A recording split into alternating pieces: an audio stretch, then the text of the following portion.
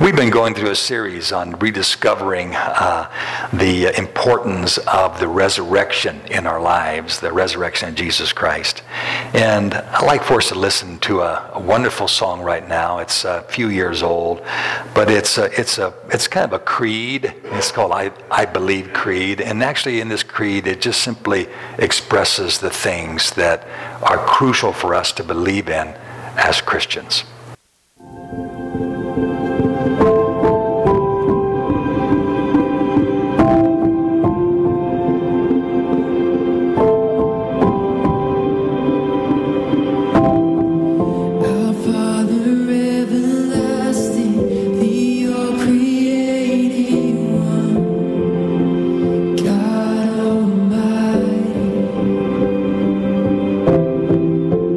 Through your Holy Spirit.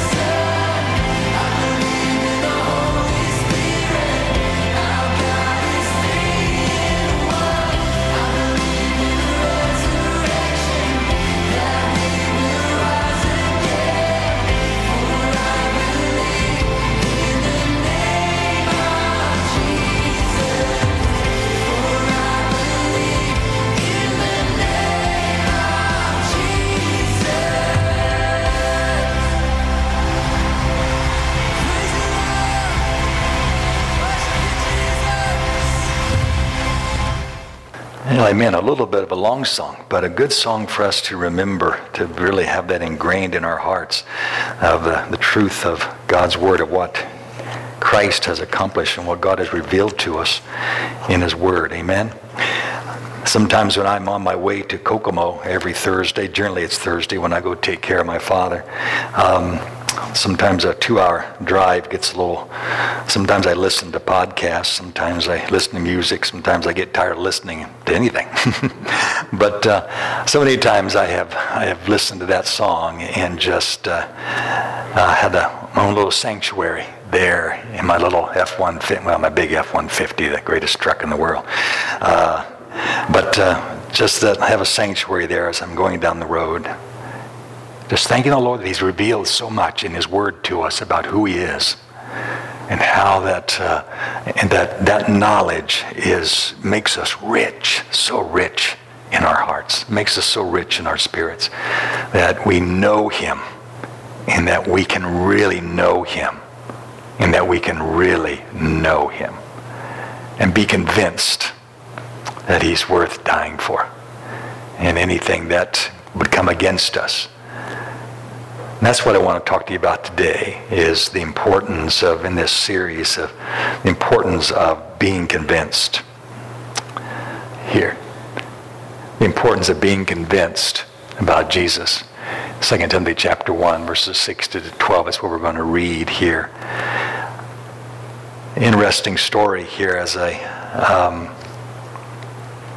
true account here of a guy named Lloyd C. Douglas, who was the author of the book The Robe, which became a movie back in the 50s or 60s. He was a university student, and he lived in a boarding house. And he said downstairs on the first floor was an elderly retired music teacher, now infirm and unable to really leave the apartment that he lived in. Douglas said that every morning that they had a little ritual that they would go through together, that he would come down the steps and open the old man's door and ask, "Well, what's the good news today?" The old man would pick up his tuning fork, tap it on the side of his wheelchair and say, "That's middle C. It was middle C yesterday. It will be middle C tomorrow. It will be middle C 1,000 years from now. The tenor upstairs sings flat. The piano across the hall is out of tune. But my friend, that is middle C." The old man had discovered one thing upon which he could depend, one constant reality in his life, one still point in a turning world. And for Christians, the one still point is this one absolute, that there is no shadow of turning in Jesus Christ. Amen. Let's read what Paul had to say to Timothy. It's Paul's last letter that he wrote in the New Testament. He was awaiting execution, actually, here in 2 Timothy. So this is his last letter that he wrote, and he's writing to his dear son, Timothy. He said we're going to break in at verse 6. He said, "For this reason, I want to remind you, Timothy, to fan into flame the gift of God in you through the laying on of my hands. For the Spirit God gave us does not make us timid, but rather gives us power and love and self-discipline. So do not be ashamed of the testimony about our Lord or of me, his prisoner. Rather, join with me in the suffering of the gospel by the power of God. For he has saved us and called us to a holy life, not because of anything we have done, but because of his own purpose and grace. This grace was given us in Christ Jesus before the beginning of time, but it has now been revealed through the appearing of our Savior Christ Jesus, who has destroyed death and has brought life and immortality to light through the gospel. And this gospel, I was appointed a herald and an apostle and a teacher. And that is why I am suffering as I am. Yet this is no cause for shame, because I know whom I have believed and am convinced that he is able to guard what I have entrusted to him until that day." Lord, help us today as we look at this truth, this importance of being convinced fully in our hearts about Jesus, I pray that you would help us today, Lord, to grow in our faith today, to grow more mature, and to be pleasing in your sight. In Jesus' name, amen. I mentioned last week that around the year, 11 or 12 of my journey with Christ as my Lord and Savior, I experienced a crisis that the Holy Spirit, I learned later, actually had veered me into. I wasn't battling for someone else. It was a personal battle with doubt, or with frustration of not knowing, I should say. How did I really know the gospel of Jesus was really true? I mean, I'd been taught that all my life, and since I was just a small little guy. But how did I really, really know that the gospel was true? And I had not studied on that. I had not really pondered that question very much. And it was a crisis to me. It was actually terrifying to me. I was afraid. I thought, what if I come up short in understanding why the gospel, or maybe what if I find out that it falls short? I know that sounds silly, but how did I really know the cross and the resurrection really mattered more than what other religious beliefs professed? How do I really know? After all, John Lennon, he was convinced that Hare Krishna, a form of Hinduism, he was convinced of that was true. And he had had some experience with Christianity, but he had rejected Christ. So how can I support my faith? Loved ones, mankind has always devised efforts of trying to find God or the ultimate reality for themselves. And I think we mentioned last week how Satan oftentimes proposes such efforts. I read there are over 4,000 religions in the world, 4,000 religions, and many of these crisscross and look kind of similar with some slight variations. But they range, of course, from Hinduism and Buddhism and Confucianism and New Age philosophies that exist in the Far East, that come from the Far East, to Judaism, Christianity, to Islam, to voodoo, to the occult, and even now to what I would say is Darwinian evolution, which scientists deny, but it's true nonetheless. It has become a religion amongst people. Darwinian evolution has. Someone said this. They said that religion is man's effort.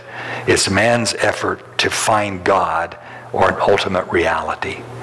It's a man's attempt to reach up or to reach out and to try to find something other than himself, to find some sort of ultimate reality beyond himself.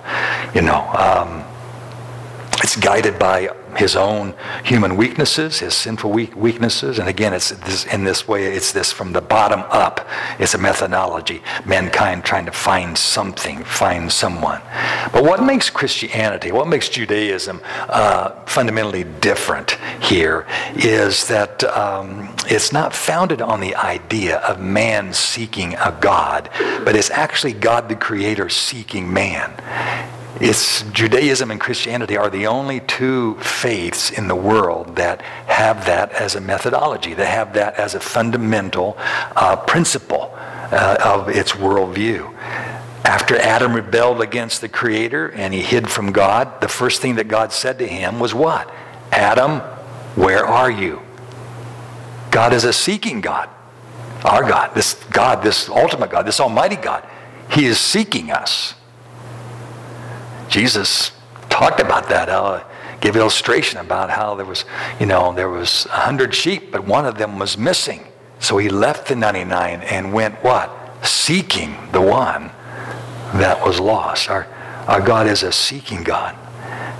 The Bible teaches us. Amen. What makes Judaism and Christianity unique is the fact that God didn't expect us to be able to find him. He didn't expect us to find him due to, of course, we know now the power of sin and death in our lives. He knew that we were spiritually dead in our sins, which means we were missing God's mark. We weren't up to his standard at all, and we were dead in our transgressions, the Bible says, because we were breakers of God's law. We were lawbreakers. So he knew we were dead spiritually because of those two things that we were guilty of, and that we would have no idea how to find him. How would we find him? We would have no idea. We were helpless. And even if we did stumble into his presence, we wouldn't understand his holiness. We wouldn't know what to do. We'd do something stupid that we'd be destroyed. Like the time, Uzzah reached out and touched the ark of the presence of God and was struck dead. You remember the story there in 2 Samuel, 1 Chronicles, where David was transporting the ark of God, trying to bring it to Jerusalem, and he was doing it the wrong way. It was supposed to be carried on poles, carried by the Levites, and David had placed it on an ox cart. And as they were celebrating and worshiping God, and they were having a good time, the oxen stumbled. You remember the story, they count, and how that the cart tilted, and the Ark of the Covenant, the holiest thing on earth, was sliding off and was going to fall into the dirt. And Uzzah, he reached out and he touched it, he steadied it, and the Bible says he was struck dead immediately. Uzzah assumed that he was holier than the dirt that the ark was going to fall into. He was wrong. Uzzah carelessly and presumptuously bumbled into God's presence and died. We don't know anything about God, loved ones, unless he first of all reveals himself to us. And that is what makes Christianity and Judaism stand out among all the other world religions. It's a revealed truth. It's a revealed faith that we believe in. It's from the top down, not from the bottom up. It's from the top down. It's not from man's efforts of finding God. It's from God's efforts of reaching out to us and finding us. Amen. That's a fundamental point, a fundamental truth of Christianity.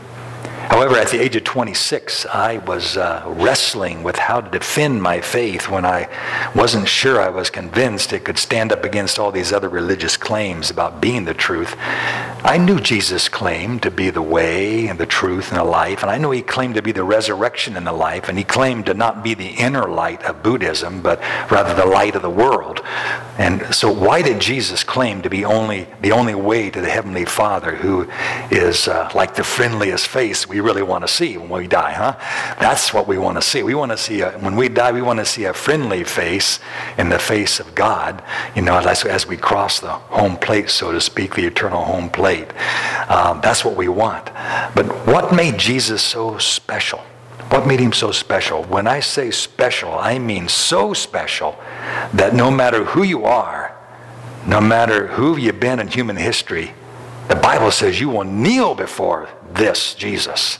He is that special. He is that unique. He is that big. He is that major that nobody else counts when it comes to things that matter. Only Jesus matter, according to what the Bible says.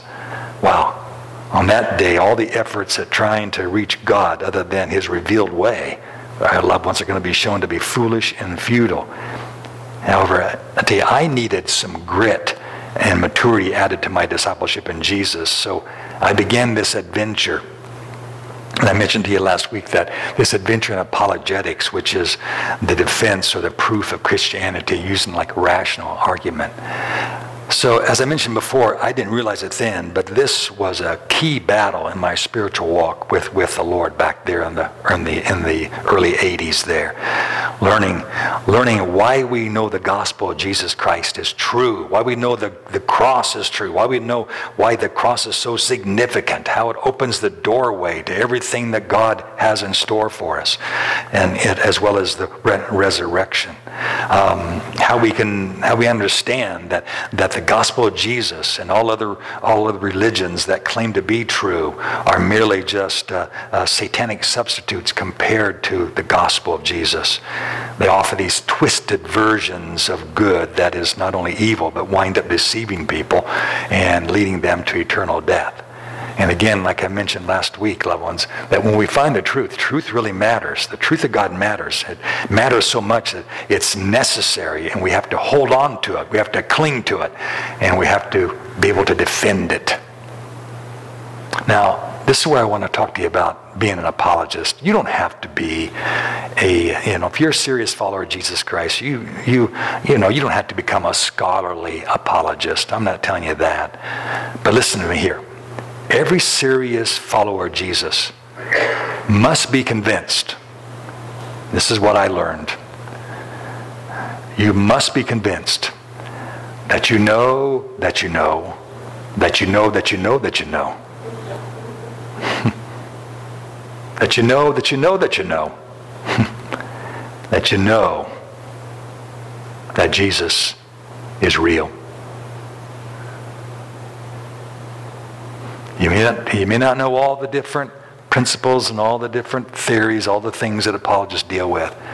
Loved ones, you have to come to that point in your life where you know who you have believed, as we say in the song, that who you have believed and are convinced because you actually know him. You know him, and that he is able to securely hold your life safely. All that you are, all that you've done for him, hold you safely and securely against the judgments of God, against that great day when we stand before God. Now, this is crucial for us as we grow older, that the light of his intimate presence doesn't grow fainter, but rather grows brighter in your life. Yeah. We shouldn't be getting, and I don't mean this unkindly, we shouldn't be getting dumber. We ought to be getting smarter as we walk with Jesus. Amen? Oh, please amen me. Amen. Yeah, we shouldn't be getting dumber. We should be getting smarter. We shouldn't be getting this. Jesus shouldn't be getting fainter. He should be getting brighter because we're convinced, because we know him. I recall as a boy, a lot of times singing that song there in east side of Kokomo on a Sunday morning. That song by a guy named D.W. Whittle. What a great name, Whittle, his last name. 1883 is when he wrote it, but you know the song. Yeah, I know not why God's wondrous grace to me is daily shown, or why, with mercy, Christ and love redeemed me for his own. I know not how this saving faith to me he did impart, nor how believing in his word wrought peace within my heart. Verses 3 and 4, when I know not how the Spirit moves, convincing us of sin, revealing Jesus through the Word, creating faith in him. I know not when my Lord may come, at night or noonday fair, nor if I'll walk the vale. I never knew what the vale was when I was a kid, so it just means valley. It means valley. If I'll walk the vale with him, or meet him in the air.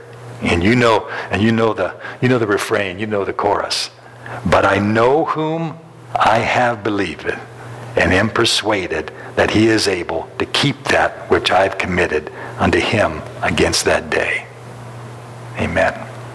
The importance of being convinced is crucial in our understanding of the cross and the resurrection of Jesus Christ. It depends, I tell you, our faith depends on it, that we are convinced of it. Or whenever the world is fighting against us and the devil's throwing everything he can at us, and no matter what it is, whether it be doubts or whether it be troubles or whether it be false religions or false philosophies or whatever it is, we have to come to this point in our lives where I know that my Redeemer lives. I know who he is. I'm convinced. I've entrusted myself, all that I am, into his welfare. In 2 Timothy, Paul is writing, again, his young co-worker here, whom he installed as a pastor there in the Ephesian church. Paul knows, again, that his time is very short here, that he mentions later on in the book of 2 Timothy, he says, I'm already being poured out, Timothy, like a drink offering. And I've fought the good fight, Timothy. I've finished the race. I've kept the faith. And that means I've obeyed the doctrines of Scripture. I've obeyed the doctrines of the Lord. And this will be his final imprisonment for the Lord. His death is near. So this is his last communication that he has. On July 18th in the year 64 AD, the city of Rome caught fire and soon spread out of control. And like all the many conspiracy theories, for example, surrounding, like for instance, the assassination of President Kennedy, in a similar way, there's many conspiracies that surround the fire of Rome that took place back then. Rome was a ginormous city, and it caught fire. The Emperor Nero had been emperor for, about 10 years or so. He came to power in 54 AD at the age of 17. And at that time, he had a lot of advisors. He listened to these advisors because he was humble. But then somewhere along the line, he kind of got cocky and he said, I don't need you guys anymore. And so he started doing things his way and started kind of acting more like a dictator than he was the emperor. But he wanted to make... He wanted to rebuild Rome in his own image, and so he couldn't do that because the Roman Senate tended to stop him from doing that. He wanted to change things, but the Senate wouldn't let him, so he wanted to bypass the Senate. So he hired some men to set the city on fire. The city burned for 6 days. The city of Rome burned for 6 days, and then they finally got the fire under control. And they thought it was out, but then it reignited again, and it burned for another 3 days, destroying 71% of Rome, the historians say. 71% of Rome was destroyed. Nero, he became a hero, though. Nero the hero. That's I just got it. I just got that. Yeah, isn't that cool? Nero became a hero as he allocated funding to people in order to rebuild their homes as well as their businesses. So he wanted to make himself a big shot. He wanted to look good in the people's eyes. And he was allocating money for them to do, to rebuild. However, suspicion began to fall on Nero as the man behind the fire. And again, there's all kinds of conspiracies about this. But there were suspicions that he was the one that started the fire, or at least instigated it, I should say. And in order to divert attention from himself, he placed blame for the fire on the large Christian population which was living in Rome. And they were already hated. The Christian population was already hated by the general population because of their stand for Jesus. Church historical tradition from our church fathers inform us that it was right now at this time, because of the Roman fire, that Nero had the Apostle Paul beheaded. The Apostle Paul died then in AD 64 under this Christian persecution that Nero instigated because of the fire of Rome. A few days later, maybe a few months later, possibly, not exactly sure, they caught Peter. And because Peter was a Jew, they crucified him. And as they were crucifying him, Peter, of course, said, please, crucify me upside down. I'm not worthy to be crucified in the same manner as my Lord. So Peter died upside down on the cross. And it was under Nero that these two great apostles were sent home to heaven. They were falsely accused, of course, martyred, and thus began a long persecution of God's people in some horrendous ways, all the way from being thrown to hungry lions in the Roman Colosseum, to being slaughtered by the gladiators, to being dipped in tar and ignited like candles to light up Nero's garden at night. All kinds of horrendous things were done to these Christians. The Apostle Paul writes here in 2 Timothy, so understand the context of that, of Timothy, that Paul was facing death under Nero. he writes this to Timothy. And I put it in the King James here just because I thought this was kind of neat. The way the King James puts it is just beautiful. Paul says, whereunto I am appointed a preacher, Timothy, and an apostle and a teacher of the Gentiles, for which cause I also suffer these things. Nevertheless, I am not ashamed, for I know whom I have believed, and am persuaded that he is able, that is, Jesus is able, to keep that which I've committed unto him against that day. Now again, you and I may not be scholarly apologists, and that's really not that important, but we must be fully convinced that Jesus is who he says he is, and must fully believe in what he has done through the cross and through the empty tomb, through his death as well as his resurrection. And even though a good portion of the world believes in reincarnation, we will stand firmly that we believe in resurrection, because that's what Jesus has accomplished for us. The Apostle Paul had come to know that he knew that he knew that he knew that he knew that Jesus was his everything. And Jesus was his only hope of glory in heaven. Colossians 1:27 says that. We might look at that another time. Where the great mystery of the ages, which God kept hidden, but now revealed that in Christ, dwelling within us, is our hope of glory, our eternal glory. Paul said that he is the one we proclaim. In other words, he is the center, loved ones, of all that matters. Jesus is and what is unusual today is that in a lot of churches, the name of Jesus is never mentioned. That is just amazing to me. In a lot of churches, Jesus is never mentioned anymore. And he is the center of everything that God has for us. He is the one that everything revolves around. Creation, any wisdom we have, salvation of our souls, redemption of our bodies, all the glories of eternity are because of Jesus. And Paul tells Timothy, I'm not ashamed of Jesus. I know him.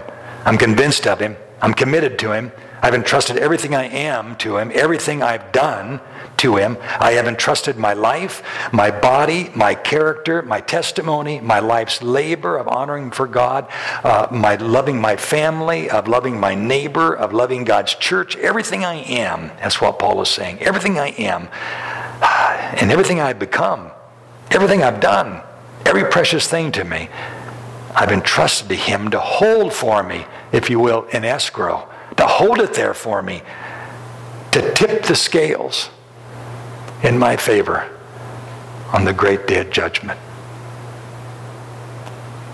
But once that great day is such a special day to us, isn't it? Paul just refers to it as the day. And that's what the early Christians did. That day, with like a capital D, that special day. It's a precious, it's a terrifying day if you don't know the Lord. It's terrifying. If you don't know Jesus Christ, if you haven't committed to him in your life, it's a terrifying day. It's a day of God's wrath and judgment. A horrendously terrible day beyond description. The worst day of a person's life will be that day, as they are called to give an account of how they used the life that God gave them, how they used it. They will be reminded of all they have done against God and all the times God called to them, reaching out to them, to reach out, for them to receive his love and to love him back. There'll be no excuses, and they'll be faced with everlasting separation from God and facing eternal punishment. But loved ones, for those who love Jesus Christ, those who Jesus means everything to, it is going to be a great day of celebration, being evaluated for your surrender to his lordship.